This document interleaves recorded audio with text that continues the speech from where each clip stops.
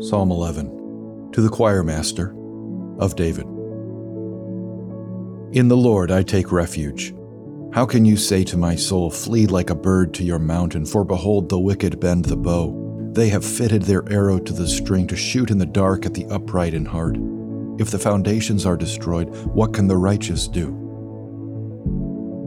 The Lord is in his holy temple. The Lord's throne is in heaven.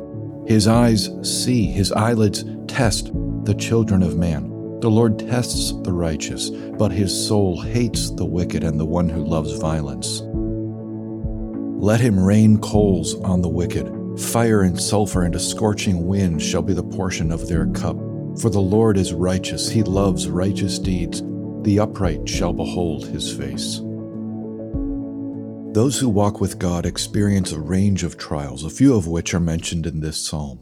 They are told to flee to a mountain, implying that they are vulnerable and unprotected. They are shot at, implying that they are the target of attacks, such as verbal ostracism. But God is in his holy temple, and his eyes see. Nothing goes unnoticed by the Lord of heaven. He will bring justice one day. And on that day, the upright shall behold his face. Have you considered this promise? Have you taken it down deep into your soul? What does this promise mean? The term upright refers not to the sinlessly perfect, but to those who operate out of a basic trust in God, knowing their imperfections, those who, like God, love righteousness and hate wickedness. What does it mean that believers will see the face of God? It means we will become ourselves, finally.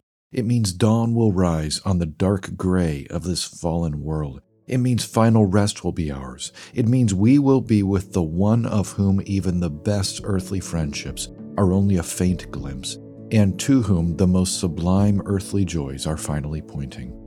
As the very end of the Bible puts it, they will see his face.